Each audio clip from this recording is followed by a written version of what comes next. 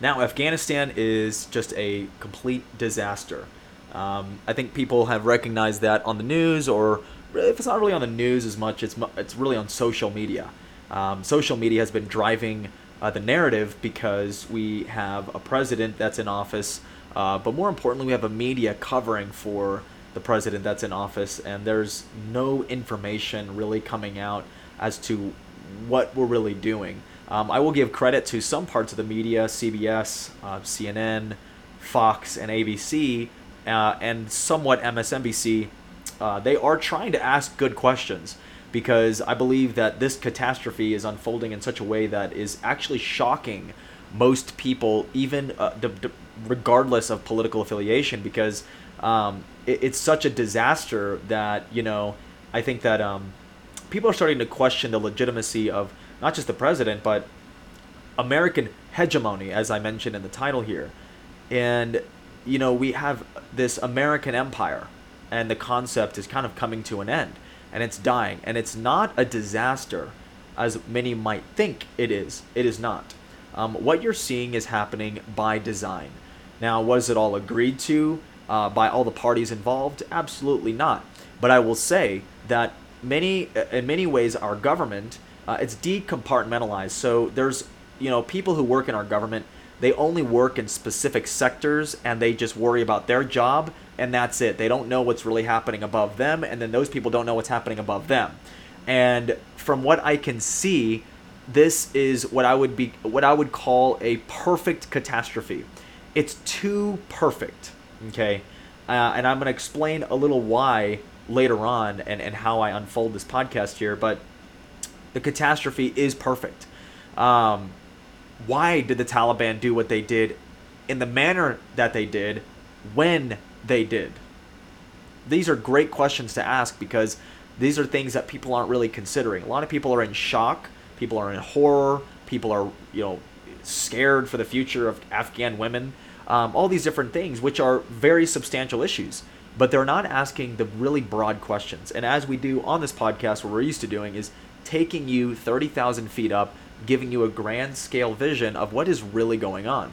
Now, most Americans have no clue about the Afghanistan war. I mean, honestly, they don't. It is our longest war in America, but most Americans don't know why we're there. They don't know what we're doing there. Clearly, it has, leaped another generation, right? There are actually people who invaded Afghanistan within the American military that now have children who are also in Afghanistan to this day, right?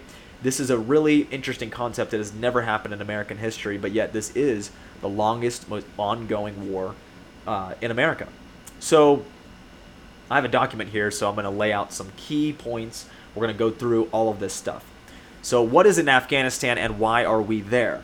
Well, according to mainstream knowledge, we invaded Afghanistan immediately after the attacks on the World Trade Center of September 11th, 2001.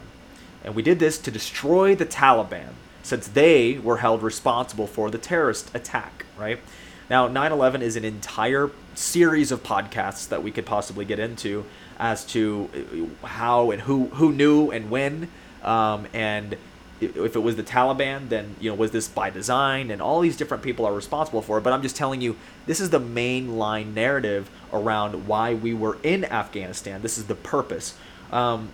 You could call 9/11 a false flag. I think that just like the COVID hysteria, it accomplishes many goals, right? And from 9/11, you do have the Patriot Act, which basically stripped us of our Fourth Amendment rights, which is the right of privacy, essentially, right? Privacy of papers, privacy of, our own home, things like that, because of the CIA and really the NSA being able to spy on us. But that is an entire other deal. The point of that is to say this is what the American people were sort of bought into, was this idea that we had to be in a war on terror, right? This is the initiation of a war on terror, was to destroy the Taliban, right? Because they were held responsible. Now, when we invaded Afghanistan, America quickly took control of the country and established a government. So the Taliban was pushed back to the southern region and into Pakistan for the most part. So, we kind of the Taliban essentially became a non-threatening entity. They just continued to fight in a guerrilla warfare style, where they would blow up truck bombs and they would occasionally, shoot up security forces. But I think the most important part here is that, we America, okay, we go there, and then we destroy the Taliban, because the Taliban had taken control of the whole country at that point. Just like what you're watching right now, it happened in the 1990s. Okay, it's truly just the same thing. So the Taliban got control, and then they maintained control. They wanted to put in, Sharia law and the Islamic Caliphate, this kind of thing. Well, the thing about that is, once we took control of that country, there were people that obviously opposed the Taliban. They didn't necessarily want to be under Islamic Sharia law and Islamic rule. And so we worked with those citizens of that country, and we established a government. Now, again, you can look at this and see that it is what you would call a puppet government, a proxy, right? We kind of, filtered through the president, and we set up a democracy, but really it's our government, right? It's an extension of the United States, right? Because we wanted to go in and we were making sure that the right people were put in place of power. So that's a problem. That's a problem that a lot of Americans will not acknowledge. You go into a country and you set up a government there. This is the old colonial empire look of the British Empire and the French and all over Africa, all over India. This is what the Europeans did during all of these, the spice trade of the 1500s. That's kind of when that really started kicking off, which colonialism, right? And so, of course, people get mixed up with colonialism. They don't understand it completely. But the point is that you end up in a place where you're outnumbered, obviously, and you pick native people that are trusted and you put them in power. But not only are they trusted by their own people, but, they're trusted by you and the colonial power that's taking over. So this is the kind of concept here where you have this what we call it's democracy building. It's nation building, right? We're building a nation out of nothing. Now, I will say that a lot of people argue this a lot because you don't want to go in to a different place with a different culture, a different social norms, different religion, different values, different everything, and believe for some reason, just because our democracy and sort of our Western way of life and our Western values are appealing to us, that it's going to be appealing to this invading country that we're going into, right? So when you try to sort of, what happens is you take these people, by the way, these natives that are there, and you take some of their smartest people and you set up schools there, but most importantly, you take some people and you educate them in schools, like in Britain, for example, and you educate them in schools in Europe. You come and you bring them, Afghans, over to America, and you educate them. You teach them English. You educate them in our universities here, so that we could set up these people to then become the world leaders or the political leaders there in Afghanistan. Does that make any sense? So it's a process, it's a very long process. And look, Afghanistan was invaded by Alexander the Great. Okay, you have the Persian Empire that used to be the Persian Empire. You have going into English rule. The Afghanistan was controlled by England. It was a part of the English Empire for a very long time. And then they got their independence around 1917, basically the end of World War I. Afghanistan became its own country. So then later the Soviet Union, which is their neighbor, basically, when Russia was controlled by communism, they invaded Afghanistan. They took control, and that was a Soviet Union province, basically. And of course, the Taliban existed then, and that was in the 1970s, 1980s. So Afghanistan has always been this under attack by different world powers because of its natural resources. That is the most obvious answer to the question of why are we there, right? And so going right back into here in America, and that's a whole nother idea of the history of Afghanistan and the all these different elements of empires and nation building and all this stuff. It's very, very significant, and it's worthwhile. It's worth talking about. But over the past 10 years, American presence there has not been more a military operation. It's been really just a police force to help maintain control for the Afghan government. So we're just basically, we've established a government there, and we're policing the area. We're really just a police force, right? We do have a military base, the Bagram Air Force Base. Well, it's an airport, but it became an Air Force Base in the United States, and we were, clearly that's where a lot of our troops were there, and then that they were deploying from that area. So there was just a lot in terms of what we were doing there for policing, but we weren't necessarily going after the Taliban, if that makes any sense. The Taliban wasn't, a besieged military fighting force. They were kind of like, and I explained this to somebody, the Taliban is kind of like the mafia of Afghanistan. They have all this power, but mainly through trading heroin and growing, which comes from poppy, which is one of the main reasons why we're even there, is for opiates. Okay? I want you to really consider that. Pain relievers, okay, for our pharmaceutical products. So when you start to unpack that, you're realizing that we're there to try and take not just some natural resources that are very valuable, but we're there for the poppy. We're there for the opiates, okay? But ironically, of course, the Taliban makes their wealth from opiates. The poppy that is grown, that they're able to ship off into India and all over Asia, that's the cartel that is the Taliban.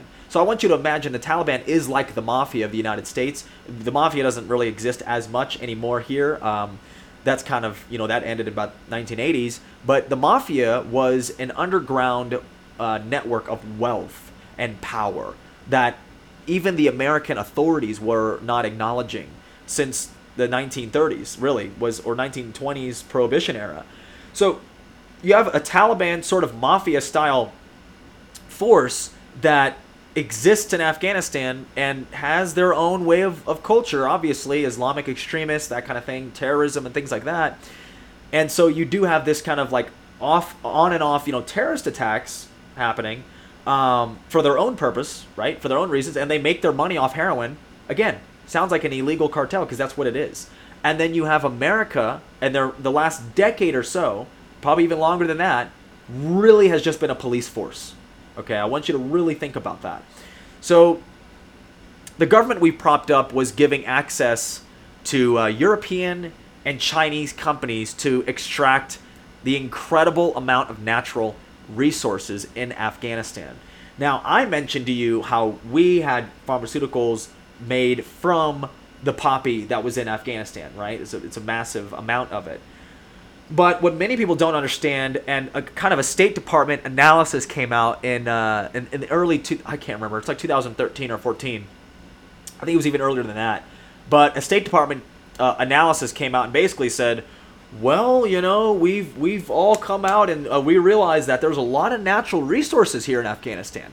Now, this came out 10 years after the war started, or so, a decade after the war started, because America needed to realize in the inner circles of our government, why the fuck are we in Afghanistan, right? So they put out this memo, and I have it right here. It's a picture, and I'll probably put this on a video platform if I can do that when I upload this later.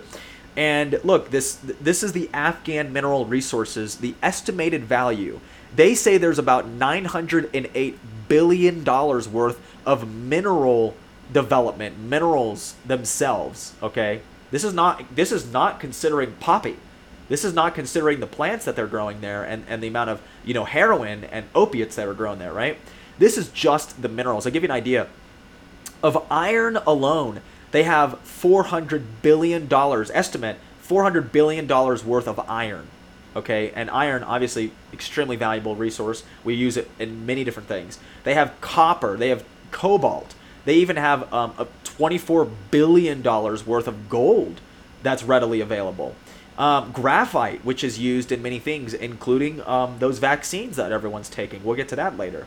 Mercury, lead, and zinc. There's about another, $500 million of zinc and lead, right? These are all extremely valuable resources. Silver is there. Almost $5 billion worth of silver is there. So I'm just reading to you guys from a State Department memo that came around saying, well, there's all these mineral deposits and it'd be really great for the Afghan people and they could really become a great country. Here's the crazy part, okay? There's stories from the American soldiers who will end up in the mountains somewhere, fighting the Taliban or doing stuff on missions, and they'll go through these villages where there is like vast amounts of mineral wealth just right in front of your face, and like rubies sticking out of the mountainside, very valuable, diamonds or a class of jewelry that you would make out of it. I mean, these are valuable rocks, right? But these people who live there in these tribes, they don't see that as valuable. They literally just overlook it. They don't realize that they could literally make money in the world market if they were to build some kind of company to extract these minerals, right? And so here's what's important about the minerals is America wasn't even getting any of these minerals. There are, and correct me if I'm wrong on this, but from what I've done my research on, we don't even have an American company that's extracting the iron out of that, or copper, or gold, mining gold over there. See, it's like America's there. We're the police force. We're like holding off the Taliban from taking control of the whole country, as you see today. But yet, we don't even extract any of those resources ourselves. So it's like we're a shitty empire. Does that make any sense? That's like the British Empire, like going in and taking control of all these different places in India, and they don't even bother, taking out natural resources or making any kind of money there. This is why we have a problem with the fiat currency system. This goes back to the bank cartels that are funding all these projects all over the world, especially here from the Federal Reserve Bank in particular. On the American side, American diplomacy, American foreign policy, it's all funded by fake fiat currency that is then put on the taxpayers to pay back later. And so this is the problem with it, is that there's no common sense. There is no even a business strategy going into Afghanistan. So you can sit there and tell me that America's this awful colonial power, when I'm telling you, yes, there's a part of colonialism that, yeah, you go into a country, you establish a favorable government to your government kind of thing, and it's a proxy, of your government, right? I get that colonial aspect of it, but look, it's like America is doesn't even know what the fuck they're doing there. Because we're not even getting any of those extremely valuable resources. Don't you think that if we're spending this money there, that we're protecting these people, we're propping up a government there, we have a democracy there? Shouldn't America at least negotiate some kind of exchange? Like, hey, we're gonna have American companies come in and we're gonna extract some of your resources, and that'll be a great way for you to pay us back for fighting over here, where we've spent $2 trillion and the amount of wealth that is available there is $1 trillion. I'm not asking for the $1 trillion worth of wealth in Afghanistan and mineral resources. All I'm saying is, how can American diplomats, this is why our State Department's just god-awful, because they don't understand how to win a war. They don't understand how to negotiate something, even with the Afghan government. Look, we gave them their power, and in many cases, they were educated in American universities. They know English. This is the Afghan government that was existing there. So it's like we granted them all this power, we propped them up, and we were playing a police force. Why don't we at least negotiate a way to maybe get some kind of minerals? We don't, because this is what's key. China is in there getting all the rare earth minerals. I mean, they're buddies. I mean, they have a border with Afghanistan. I understand the alliance, if you will. And so they're out there extracting. All these Chinese companies are digging up all the copper and iron, and they're getting all the rare earth minerals that in many cases go in your cell phone. The very cell phone that you're holding in your hand as you're listening to this is designed from rare earth minerals out of Afghanistan that was extracted by the Chinese companies that were given over to the Apple company, where they have slave factories, where there's suicide nets around their factories so people don't kill themselves working to build our iPhones. And that material that's gotten grabbed from Afghanistan and other places around the world, and it's put in our phones, right? But we in America, we don't get any of that wealth. We in America, we pay, as American citizens, we pay for our iPhones $1,000 for the phone. We pay $1,000 for the phone. So when you're asking, how does this affect me? Look, these are the costs of these things. We don't manufacture goods anymore. We have plenty of rare earth minerals in America, but the environmentalists won't let us dig it up. There are policies in place to purposefully stop American companies from extracting these very valuable mineral resources, even here in our country. Okay? So look, here's what's important. The globalists, okay, the bank cartel and the globalists, the Council on Foreign Relations, the United Nations, these kinds of people, they've designed America to be the police of the world. And in perfect fashion, that is what we are doing in Afghanistan while other countries get rich. I want you to really think about that. Other countries are getting rich while we secure that country, okay? So here's another real reason that a lot of people aren't willing to talk about. Why are we in Afghanistan? Why are we in Afghanistan? And there's a lot of mainline conservatives that still believe that we're there for the war on terror. I mean, like, obviously 75% of the American public want to be out of Afghanistan. So this is not a debate or an argument to stay in Afghanistan, right? But let me tell you why we're really there. Another real reason. That war is a racket. And it pays a lot of money. Many defense contractors like Lockheed Martin, Boeing, and Raytheon are heavily invested in military involvement because that is their source of wealth. This money is, of course, paid by you, the taxpayer, right? This is covered by us. You see, the Federal Reserve Bank prints fiat money to fund congressional acts, congressional funding for our time and our resources spent fighting the war in Afghanistan. But again, like I just said, it's not a war. The war is over.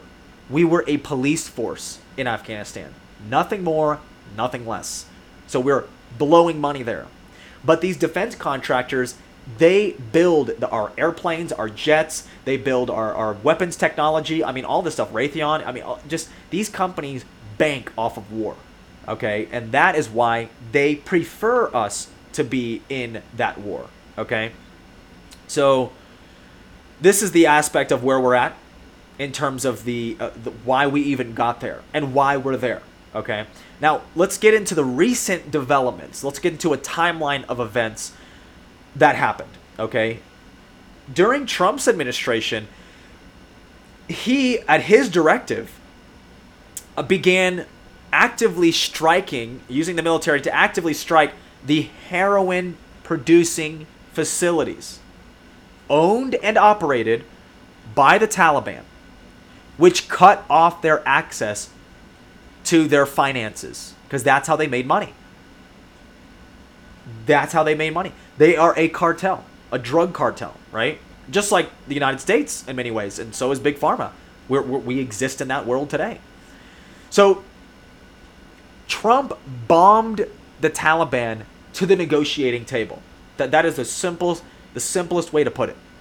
And again, because Trump was elected to end foreign wars. That was one of these sort of promises that he made, right? That he would get us out of Afghanistan. And to do that, he had to change the military strategy and say, let's win a war. Like, let's go to war with the Taliban. If that's really our enemy, let's destroy their finances and then let's get out of there, right? Let's destroy the Taliban, let's make a deal, and let's get out. So actually, funny enough, Trump, the guy who everybody seems to be up in arms about and doesn't completely understand and thinks he's a bombastic human being, which in many ways he is. Okay, remember Rocket Man in North Korea? But look, this is the way you negotiate peace deals. Through strength. Okay? Through strength. Because that is what only a war-torn national citizenry, like the Afghanis, okay, understand. They don't understand just policing them and getting them every now and then. No, we have to target who's the head of a cartel and go after that particular individual or individuals in control, okay? That's how you bring them to the negotiating table, right? Now, the Afghan government was merely a puppet government, right? We've talked about this, but it's called regime change wars. The puppet government that existed in Iran. The Shah of Iran was a British and United States backed government in Iran. And then, of course, what happened? An Islamic caliphate. They took over Iran. That's a better way of putting it. I did a whole podcast on Iran and the Persian Empire and all this crazy stuff. It's just amazing history. But just like in Iran, it went from a Western democracy, like a place where I think Elvis went there, played music, it was rock and roll over there. I mean, that's Iran. That was in the 50s and 60s. It was a great place for Americans to go and Western cultures to go and clash and hang out.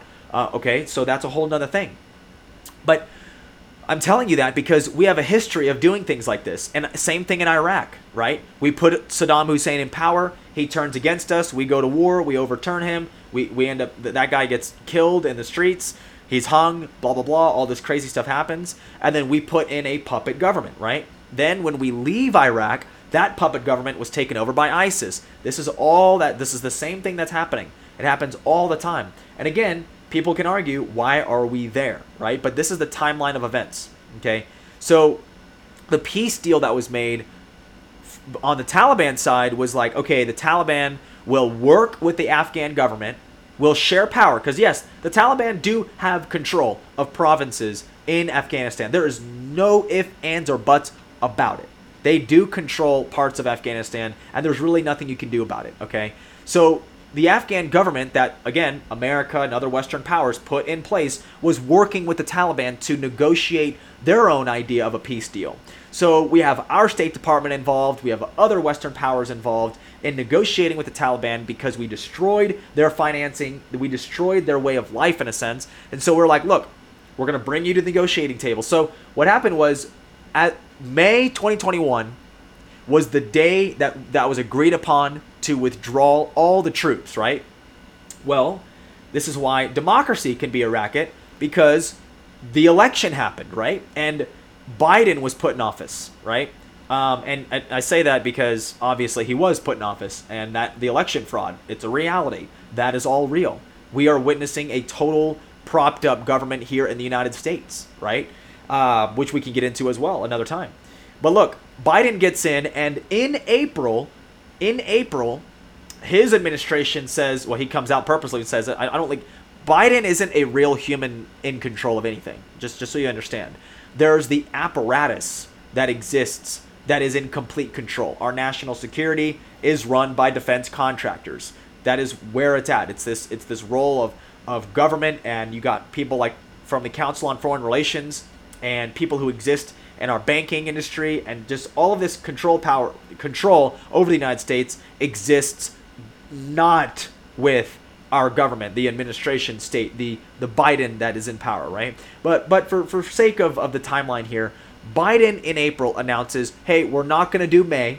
We're not going to do May. We're going to do September 11th, 2021. That's when we're going to have all the troops withdraw. Okay, well, the Taliban, they saw that as a break in the negotiation, right? Well, America agreed to do May 2021. Now you're going back on that promise and you're saying September, right? Now, here is the interesting part. The Taliban decide in that moment that they're gonna have an all-out offensive, right? Here's what's most interesting. The best analysis that I can personally come to is that this was a setup the entire time. The idea that the Taliban is taking over because Biden extended the withdrawal to September is the cover story. The real story is that Biden and his administration, who is essentially, I would say, in cahoots, run by China, run with China, and doing exactly what China wants them to do, it just seems more and more that it was more of a setup. It was more designed this way, to look a certain way. Okay? Now, here's why I say that. China played a support role to ensure success for the Taliban. Okay? Because China was meeting with Taliban leaders in China as recently as July. Okay? When you have Taliban leaders in China clearly in a position of power saying, hey, you don't think that Taliban leader did not discuss with the Chinese officials that they planned an offensive to take over the country? Absolutely not. There's a picture of this meeting that happened, and there was, it was an article written in the Global Times, which we're going to get to here in a bit.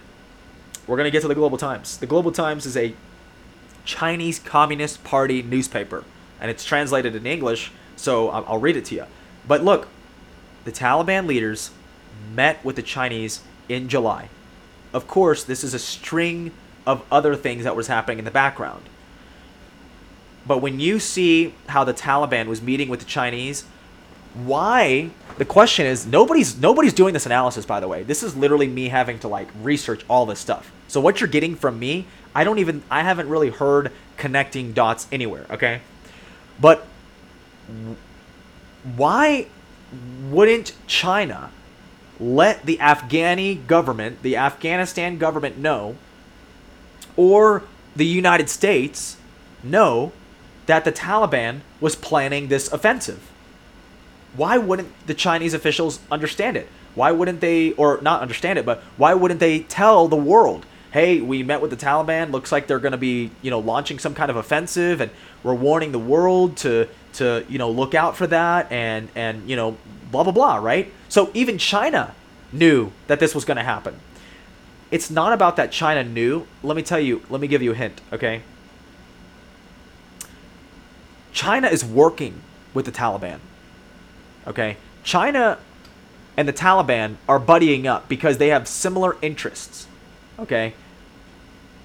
When it comes to the Taliban side, the Taliban, they need the backing and the support of a world power, okay? And with the way things are going today in the globe, the Taliban chose China as that world power, okay? Because when you have China backing your would-be offensive, you already know that it's a proxy war, because China wants to continue doing their operations. They want to continue to get those rare earth minerals out of Afghanistan.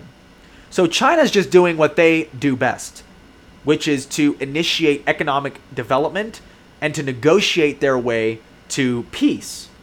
And so, to be fair, that's exactly what America could have done. But they didn't do that.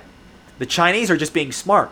They have all these companies there. They're taking out all these resources there. And the Taliban comes up to China and is like, look, we're gonna bomb and destroy your companies here, and we're gonna kick you out of Afghanistan unless you negotiate with us that you will support us in our role of taking over. Now, this is before the Taliban had control of the country, but China knew, and this is where I really am coming to this analysis at this point. Even people in our government knew that the Taliban was going to take over. I say that because there were State Department announcements, there were intelligence reports in June and in July of the people, as I said, decompartmentalized, who are literally in the system, who are literally reading these intelligence reports, and they're doing it through the military and through the State Department, and they're basically telling the American government, and they're trying to get in contact with Biden, they're trying to get in contact with the military, they're trying to connect, and they're like, hey, the Taliban are planning something big, and we're getting word from this and this and this that something's going down. Guess what? Everyone knew. This is the analysis I'm coming to. Everyone knew that the Taliban was going to take over. This was designed to have an American stand down, just the way you're watching now. And what happened was, the other part of this timeline is that Biden, I don't say Biden because I want to just say like another word for Biden because it's not him, right? It's just it's globalist, but it's his controllers. Our military is pulled out of Afghanistan completely. About 95% are taken out. including the Bagram Airport, which is the central U.S. controlled airport. We had complete military dominance and control of this airport. The military is told to completely leave that airport. They don't even give the keys to the Afghan government. They literally just leave. There was a communication breakup, from what I'm understanding. There was a communication breakup between the United States military and the Afghan government. And the military decides to just leave. This is upon their orders. They left the airport. And with the airport, very strategic advantage, they left all this equipment and they left all of these weapons and artillery and all this stuff there. Okay? Again, as if this was by design, the Taliban walked right into that airport, took complete control of it, and mind you, you're taking out military, and you're not taking out the civilians that you're going to leave behind. The only military presence of the United States in Afghanistan is 650 American soldiers who are defending the embassy in Kabul, which is the capital. No other American military was anywhere else. Here's the problem. There's estimates between 10 and 40, but I'm just going to say 10. There's 10,000 American, not Afghan, friendlies and all that. No, American citizens who are in Afghanistan, and nothing was done to take these people out of the country. This is why I'm telling you, this is all by design. You take the military out, you leave other Americans there, you do not tell them anything about the withdrawal, and then you don't do anything about it when the Taliban comes and attacks. You pretend, as our government, that you never knew it was going to happen. This is what I'm telling you right now. This is such a interesting way of looking at it, because nobody is talking about this, but it is so obvious that our government, the Chinese government, probably other world powers like Russia, knew the Taliban planned this offensive. This is what gets crazy. At the beginning of August, the Taliban launched the offensive. And what they did was they contacted tribal leaders in each region. And they just basically said, look, if we're going to come to your tribe, we're going to come to your village, and if you don't, surrender, then we're going to end up having to think that you're with the Afghan government, and if that's the case, we're going to have to kill you, And so they used force, right? And so a lot of these tribal leaders in rural areas all over Afghanistan, they basically just, acquiesced. They said, okay, fine, just, if that's the case, and we don't have American police force, we don't have any other, we have the Afghan military, but then where are they at? I don't even know. So the tribal leaders just made the decision, okay, cool. So they gave up without a fight. That's why the Taliban was able to just go and do that offensive so quickly. Here's the key, and this is why I'm telling you that everyone knew what was going to happen. Why? Here's another element to it. Not saying it's the thing, but it is very important. The Taliban communicate with each other using WhatsApp. They're literally using an American company, American technology company, to communicate with each other. You're telling me you don't think that our government doesn't know about what the Taliban is saying on these apps and what the Taliban is doing? Look, I get that they can monitor us and it's a violation of our Fourth Amendment and blah, blah, blah, blah, blah. But really, when this is how intelligence agencies work. They spy on other countries. This is what happened with even Trump, by the way. He was spied on by a British intelligence, right? And that's how they got all this information. They knew all this stuff. But they legally can do that because there are certain things that you cannot do with your own citizens, right? Because it's a violation of their rights. But what you can do, kind of off limits, kind of hands off, with other nations' citizens. So you can spy. So these intelligence, it's called the Five Eyes. So all these intelligence, they spy on each other's citizens. That way it's like spying on your own neighbors to make sure nobody does anything.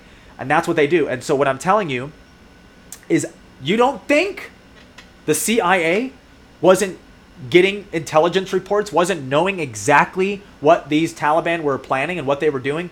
Of course they were, especially because they're using an American app. Now, who owns WhatsApp? Mark Zuckerberg. Facebook acquired WhatsApp, I can't even remember how long ago.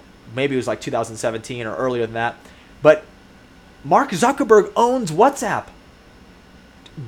This means, if we had a real government and this actually happened and, it was totally a surprise, right?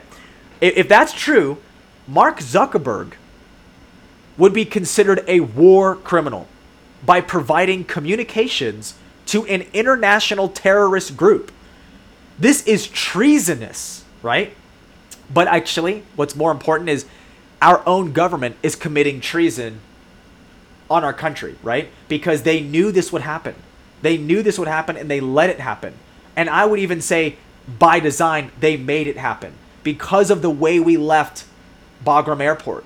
Because of the way we left, it's so obvious that it's perfectly obvious. Guys who are listening now, this is not incompetence. This is not incompetence. That's so basic. How could you believe that this is incompetence? This is purely on purpose. This is by design. There's a lot of even conservatives out there making fun of Biden and, he's so terrible, look how awful he is, look how stupid he is, he's so dumb, blah, blah, blah. It's like, no, dude, this was exactly what our administration that's in power right now, this is exactly what our government wanted. But because of the because everyone's compartmentalized, they're all in their own little squares of control. Some parts of our government are like freaking out. They're like, why is this happening? What is happening, right? Because they're like, their job is to like make sure this doesn't happen. You know what I mean? They don't know that the higher ups in our government, to say it plainly, made a decision already. That they weren't going to give a fuck about the American citizens left behind. That they weren't going to give a shit about the image that this presents to the world on a world stage. This was planned. This was all designed. Okay? Now look, what we should have done, as I've kind of already explained, we should have held Bagram Airport. And through that airport, which had complete military control with the U.S. for years and years and years, since we've pretty much been there, okay? We could have easily gotten U.S. citizens to travel there and to fly them out in a peaceful, beautiful, symphony-like manner, where we could have easily extracted everybody out and done it correctly, done it under security provisions, all these amazing things. That's what should have happened. And that the last to leave, just like leaders do, there's so many stories of leaders leaving last, leaders eating last. There's a whole book called Leaders Eat Last.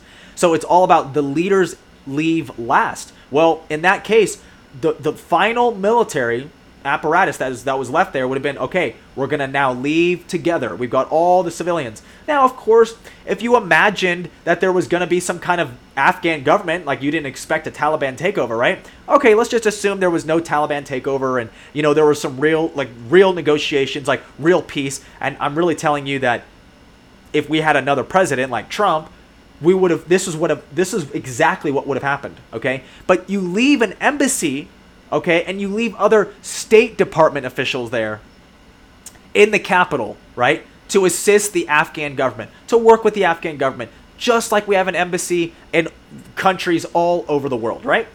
That's what you would have done. Yes, there would have been American civilians working there, but they would have been working for our State Department. We would have otherwise gotten everybody out of harm's way, knowing that Afghanistan is still kind of it's uncertain. We don't know what the Taliban's going to do, blah, blah, blah. That's reasonable. We take everybody out. That's what would have happened, right?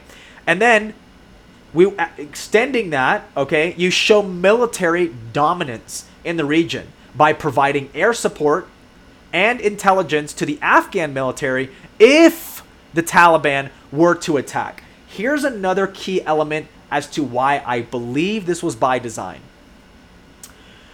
We have military bases in Qatar and in other places right there in that region. If the Taliban were on this offensive, just so you know, they were taking convoys of military equipment and trucks to these different cities, taking over, fighting the Afghan forces that were in control, what they would call the Afghan security forces, right? So you're telling me that convoys, military convoys, traveling on highways that in many cases you and I, as American citizens, we paid for, by the way, we paid to build these highways. So you're telling me that military convoys where we know the Taliban is literally driving in, that wasn't a possibility to literally just airstrike these convoys and completely obliterate the Taliban? Of course, that's what military would have done if we would have had somebody else in power. Literally, this is why presidents and stuff matter. Commander-in-chiefs matter in this country. Because if we were to have experienced, if the Taliban were to go back on their word, right, and they were to start an offensive, right, Trump, with the military commanders, would have easily destroyed forever the Taliban. Because just a couple airstrikes and you blow up military convoys, they're done. Why wasn't that done? Why wasn't this happening? Why is it that there are videos coming out of the Bagram airport and the military base there of Afghan or Taliban soldiers working out with the military equipment in there and stockpiles of munitions and weapons? How are we not blowing up that place? That's what you would have done. If the Taliban genuinely did take over that military base after we had left, we would have bombed it. We would have destroyed it, because that's what you do in a war. You destroy provisions. You destroy equipment that your enemy could use against you. It's common sense. Again, if you think it's incompetence, then you're way behind the ball. Okay? If you think it's incompetence, you're way behind. It is totally by design. All right? Now, how does this impact the world and America as a whole? Let's take a look. The American empire is designed to come to an end. That's what's really happening right now. Based off of decisions made by the globalist multinational bank cartels. That's what's really happening. You see, America had some kind of hegemony in Afghanistan. We had some kind of control in Afghanistan. I get that. I understand that. But that's not allowed under globalist rule. The globalists have decided that, Americans they're getting too uppity. They elected the Trump guy, and that's not good. We can't be having any kind of disturbance to the global world order. And so, really, America, you are going to be finished. And your government that you spent all this money and time building up after 20 years is going to be demolished, and the Taliban is going to take full control of that country. And guess who's going to get all the rare earth minerals and all the control over all the other natural resources? China. And China is going to be the new regional world power. Now, again, I personally think that's kind of fair. Look, China is neighbors with Afghanistan. They don't need some kind of proxy war with America happening in Afghanistan. That's the last thing that China wants. So, to their credit, China's just doing what's right for them. They're doing what's right for their country. And they're easily initiating their Belt and Road Initiative, which I'll get to. But that is what's happening now. America is we're going to pull out those troops, but we're going to do it in a manner that we're going to let the Taliban take complete control. And we already know that the Taliban is not going to favor American diplomacy. They're not going to favor American intervention or American economic development. None of it.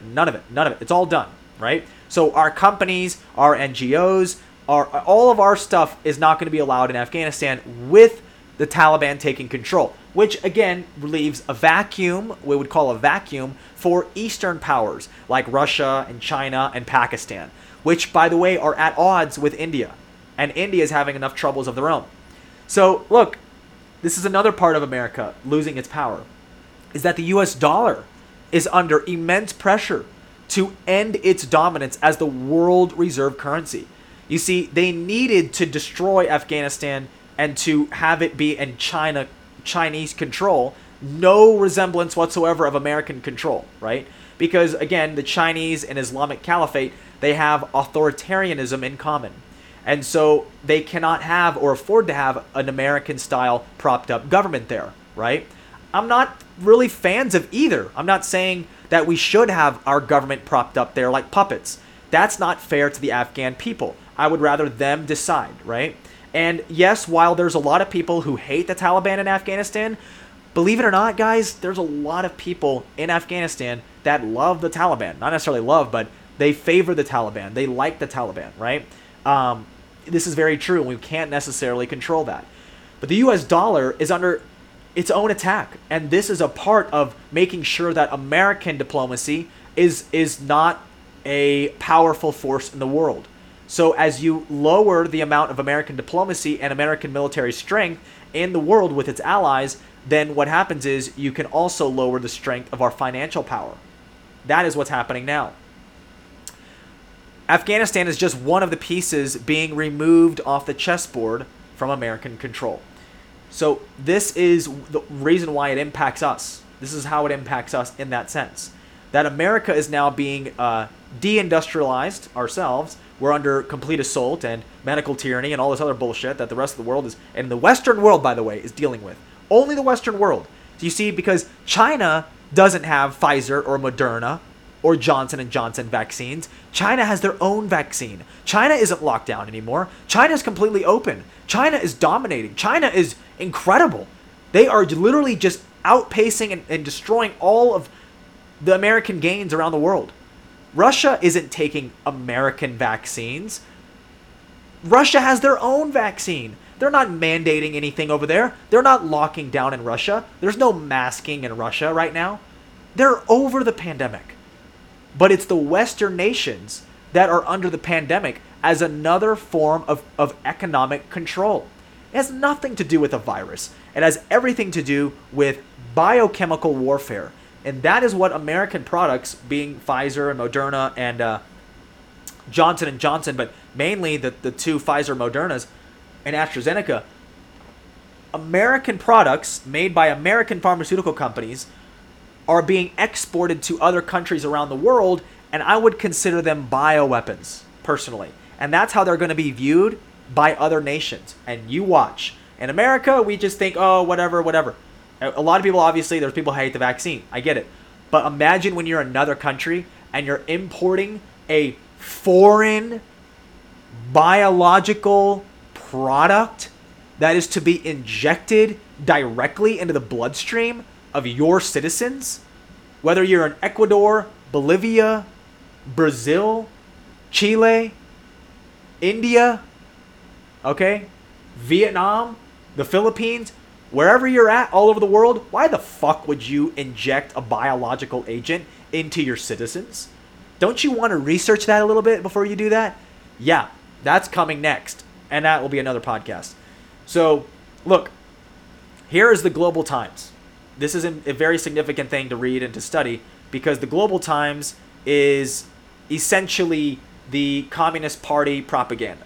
Okay, look, Afghanistan today. This is the title of the article.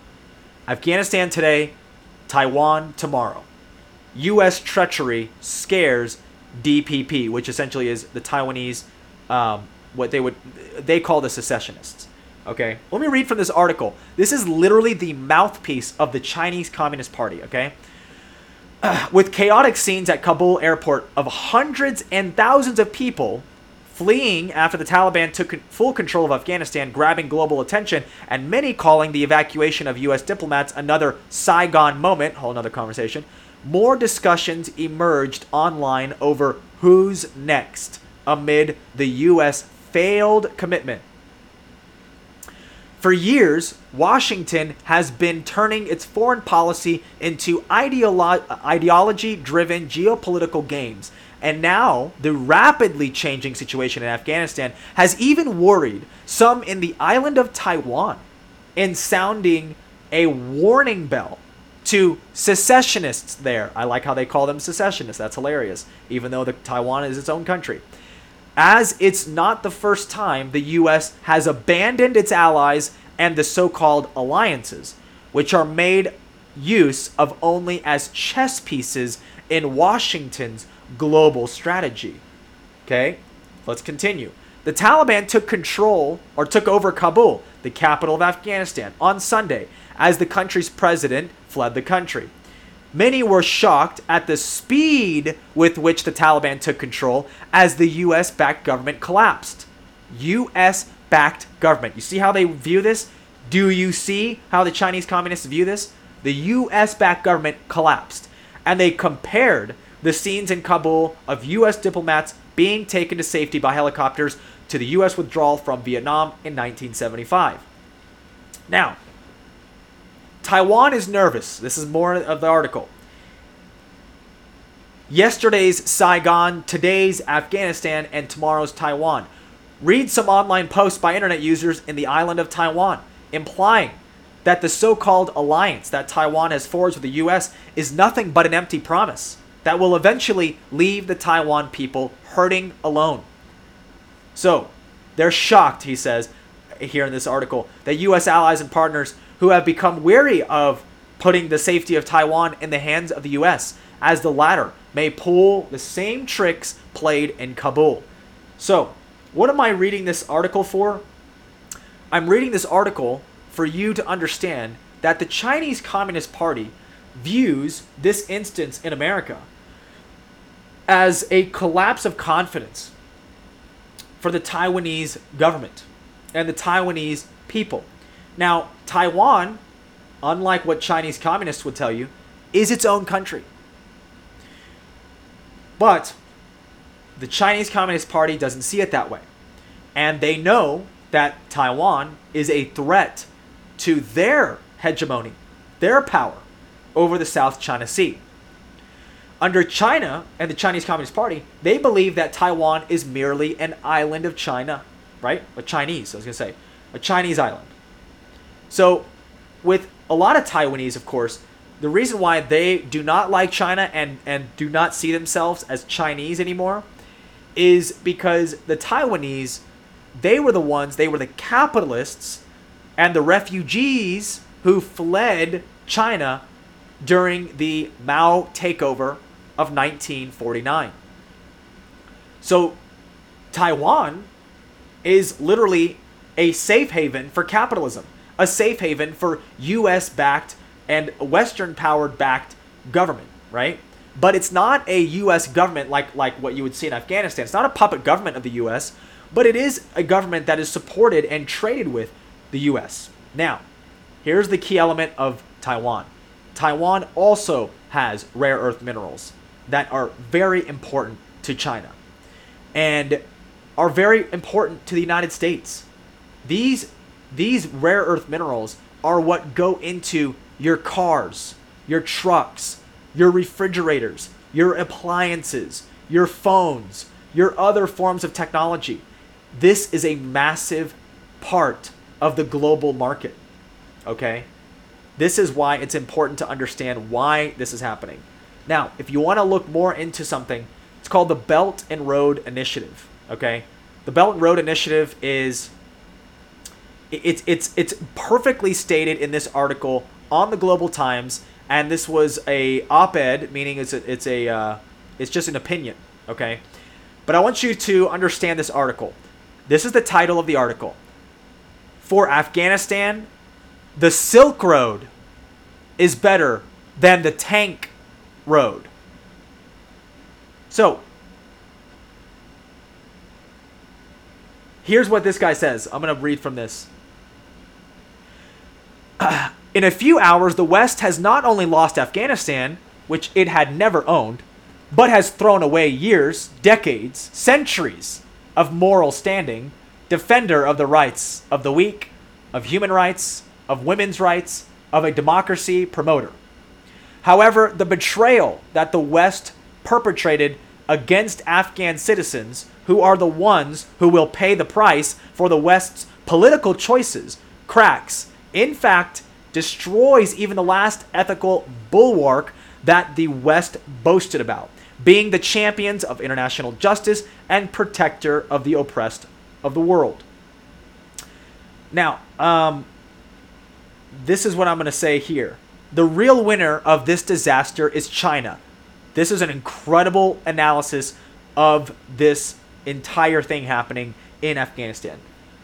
The real winner of this disaster is China. A wise strategy based on two pillars. Number one, no military intervention abroad. Think about that for a second. Like I just told you, America was playing the role of police. We were having our blood, sweat, and treasure spent in Afghanistan, while China just sat there, dug all these rare earth minerals, extracted what they wanted to, and are looking to control even more parts of Afghanistan now that America's gone. The second thing, economic cooperation for development. In other words, China prefers the Silk Road approach to the road of tanks. Of course, comparatively, that's military. An approach that favors the development of infrastructure, transport, and investments to that of war. Now, let me tell you what this person is referring to. Something called the Belt and Road Initiative. And the Silk Road is, well, if you don't know that, it's the highway, the ancient highway that was developed from China into Europe that brought silk to Europe. Okay? That was a trading route that was used for generations, right? Well, what this guy is saying in the Chinese Communist paper here is that China is outsmarting everybody by doing economic development and trade as a form of political control, because that's exactly what they're doing, right? China is smart. This is what the article is saying. China is smart and will not fall into the trap of military intervention. The pious hope of the West. Again, he's just kind of laughing in our face, like he's like, oh, y'all think China's gonna come in and try to spend our blood, sweat, and tears over here, but will enter into trade agreements with the new Afghan government. What does the new Afghan government mean? That's the Taliban, okay? Thus adding another transit point towards the Indian Ocean and the ports of Pakistan. Also using the Pushtun presence on both sides of the border between Afghanistan and Pakistan, right? Pushtun is probably like it's a city there, and it's a culture there. Pakistan has already been economically firmly integrated with China. This is something that you all need to know, okay? He goes on, talks about India, talks about, man, this is incredible, guys. It is clear, I'm reading, it is clear that the old doubt always present in Asia for 60 years of being mere pawns that can be spent for Western interests has since become more of a real risk, if not certainty. The concept of leveraging their fears to carry out China's containment strategy is much weakened and soon will vanish.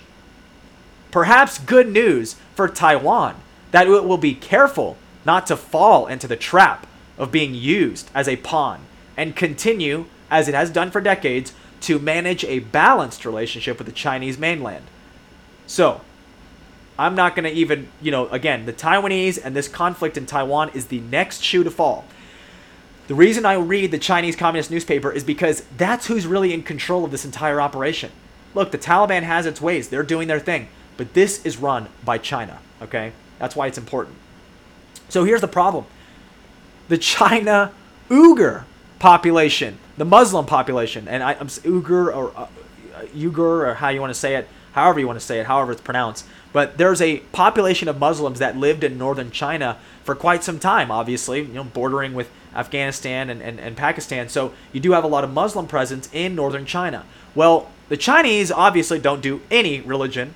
They don't do any spiritual being. You are to worship the government there and only those in government, and that's it. You're not allowed to have any spiritual faith whatsoever. No Christianity, no Buddhism, no Hinduism, and definitely no Islam. Okay? So that's weird, right? Chinese Communist Party doesn't value religion, and has Muslims in slave working camps, in concentration camps, modern day, happening right now. That's where Nike's got their factories over there. Slaves make it. Not just slaves, but Muslim slaves. They are literally slaves because of their religion. Well, how does that work?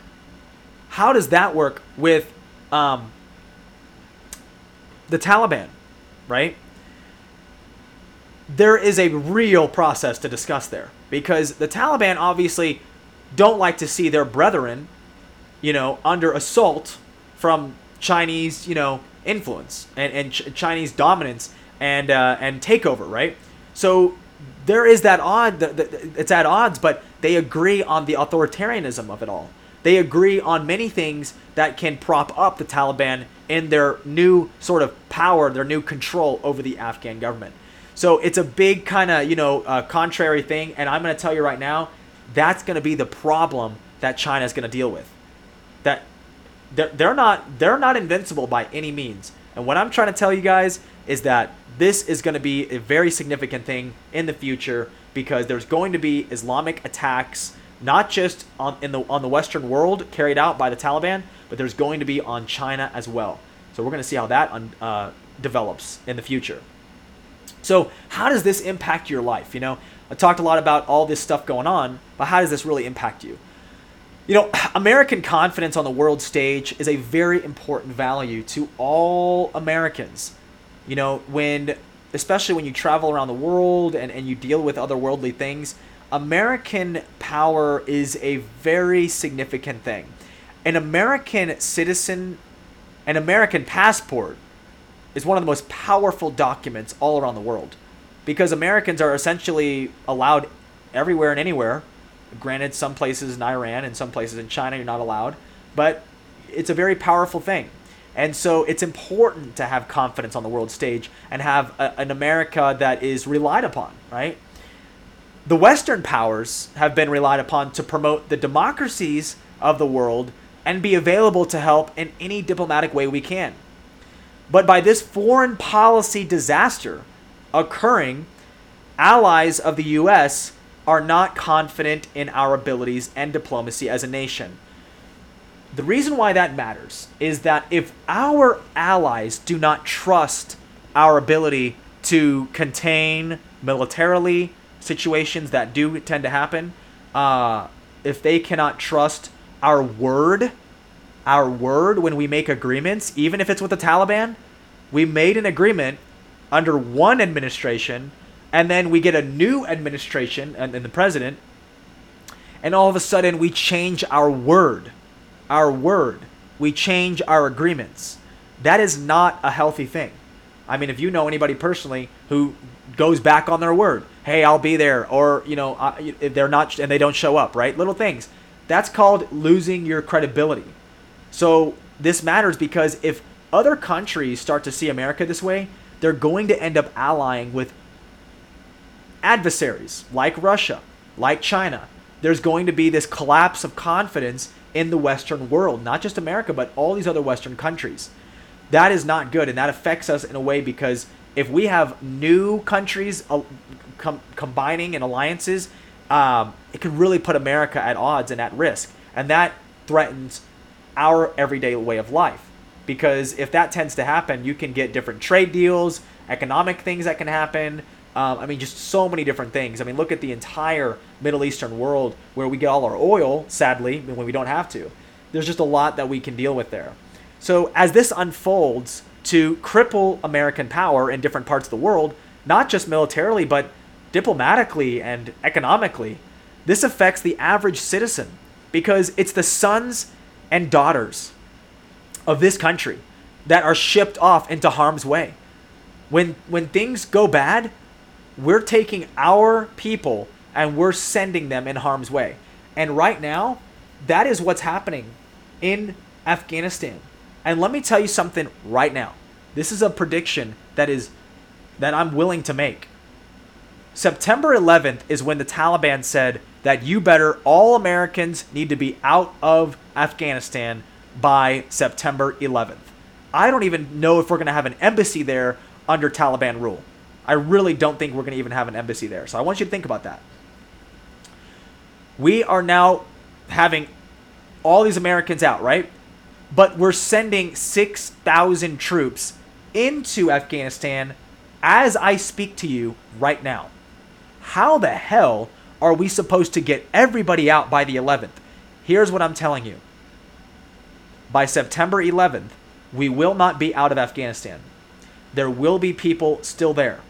There will be Americans stranded there, but there will also be an American military presence there.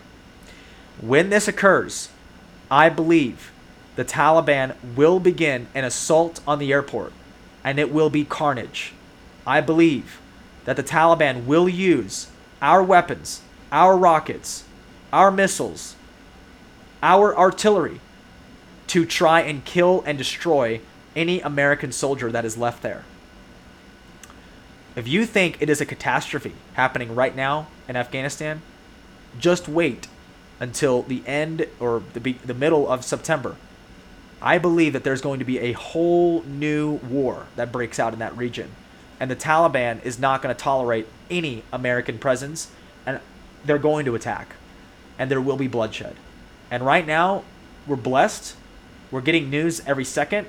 But right now, American bloodshed has not yet happened, from what we understand. But we are getting to that point. It's getting very dangerous. Okay? That affects our lives. Because I have a cousin that's there right now. You know? Other people have family there right now. Other people have friends there right now. Maybe you do. Maybe you don't even know it. But our military is being sent in there. And that is how it impacts us. Okay? That's one way. It is the American taxpayer that ends up paying for the burden of terrible foreign policy. $2 trillion out of our $28 trillion debt right now, $2 trillion of that was spent in Afghanistan. Inflation will continue to increase even more drastically. When you have collapses like this and you have spending like this, you're going to see the price of goods go up. You're going to see the price of drugs go up. The price of pharmaceutical drugs are going to get even higher. Things like this are going to occur, and this is going to hit our pocketbook, and it's going to hit our tax dollars, right? And now that America has played a role in destabilizing this part of the world, there will be even more refugees coming here as a result. Importing people from other parts of the world can cause extreme cultural clashes and often ends in violence. Look, this isn't because this country's a racist country. It's literally because these people coming from different parts of the world do not line up with our values and have very violent tendencies because they come from a violent country. They come from a violent world, you know? And our people aren't used to that. And so this can impact us because if we end up living near somebody that was a refugee and they end up turning violent, or they end up, wanting to be a part of the Taliban and wanting to carry out terrorist attacks on American soil, this can affect our lives and this can affect the people around us, right? Let me give you a massive example that not many people know. There was a shooting that happened in Boulder. I don't even remember when that happened at this point. But it happened not too long ago. And when it occurred here, that shooting, it was big news. I believe 10 people were killed, including a police officer. And it was just a random act of violence. It was a random act of violence. And that news story was covered up pretty heavily after it happened. Because who it was a Syrian refugee. So it was a refugee who came here to the United States. They put him in Denver. They stuck him in Denver. And they say, hey, here you go. Live your life. Good luck. And that's what I'm saying. These people, they line up with their own country. They line up with their own culture. They'll line up with their own religion. And in many cases, they will carry acts of violence against this country because they don't belong here. Does that make any sense? They don't belong here, and that's exactly what happened. That was his reasoning for doing what he did. He clearly had this coming. There was his social media was full of anti-American rhetoric. And it's just clear that that's what he wanted to do, you know? So look, I mean, it's very, very important. This is all going to affect us in one way or another. And I can tell you that, you know, there's an infrastructure bill that's trying to be shoved through Congress right now. They want to make every car electric by 2030. Here's the problem with that. Number one is you don't need to do that. There is no issue with oil in this country. We have plenty of it. We can't get to it unless you have the right president, it seems like. But there's no real data that shows that carbon dioxide is global warming, right? We kind of moved past that concept. And so, well, I mean, not most people believe that. This is an assault on the economic development of the United States. When you're trying to put all cars being electric by 2030 in the country, guess how stupid that is? It's so stupid because we don't even have lithium mines in this country anymore. We basically don't. There are studies that show that China owns and runs 80% of the rare earth minerals that go into your Tesla. So if you're thinking you're so woke when you have a Tesla or you have an electric car, and then you're going to force all of American cars to be electric by 2030, and you're putting America in a position where it has no way of getting a valuable resource to be put in cars. Here's the secret. They don't want you in cars. They don't want the average US citizen in cars. Cars, when they make it all battery powered, by the way, are going to be for the elites. It's going to be so pricey because of what just happened in Afghanistan. Because we have no control over the battery power market. We have no control. Why? Why would you make something so stupid? Make a decision, some kind of policy that is so stupid. You have to outsource the resources to even build those cars. You don't even have the resources. Don't you understand that if America is actually stuck doing something stupid like that, that the Chinese can just fucking price control all the lithium mines and all the lithium, the batteries that they control, all the things that are going to stick into our batteries in the cars in America? They're going to make cars so expensive. And guess what? It's class warfare, ladies and gentlemen. Only the rich are going to be able to drive cars. Because the poor can't drive that oil car because they're going to start increasing gas prices. This is all artificially, by the way. There's plenty of oil. There's tens of thousands of years of oil left. And I'm not even saying that oil is the most efficient, best energy source. I'm just saying there's plenty of it. And it's not doing nearly the damage that they say it's doing to the atmosphere. It's not doing anything to it. There's all these studies that show that it's not doing anything to it. But what I'm telling you is it's a class warfare.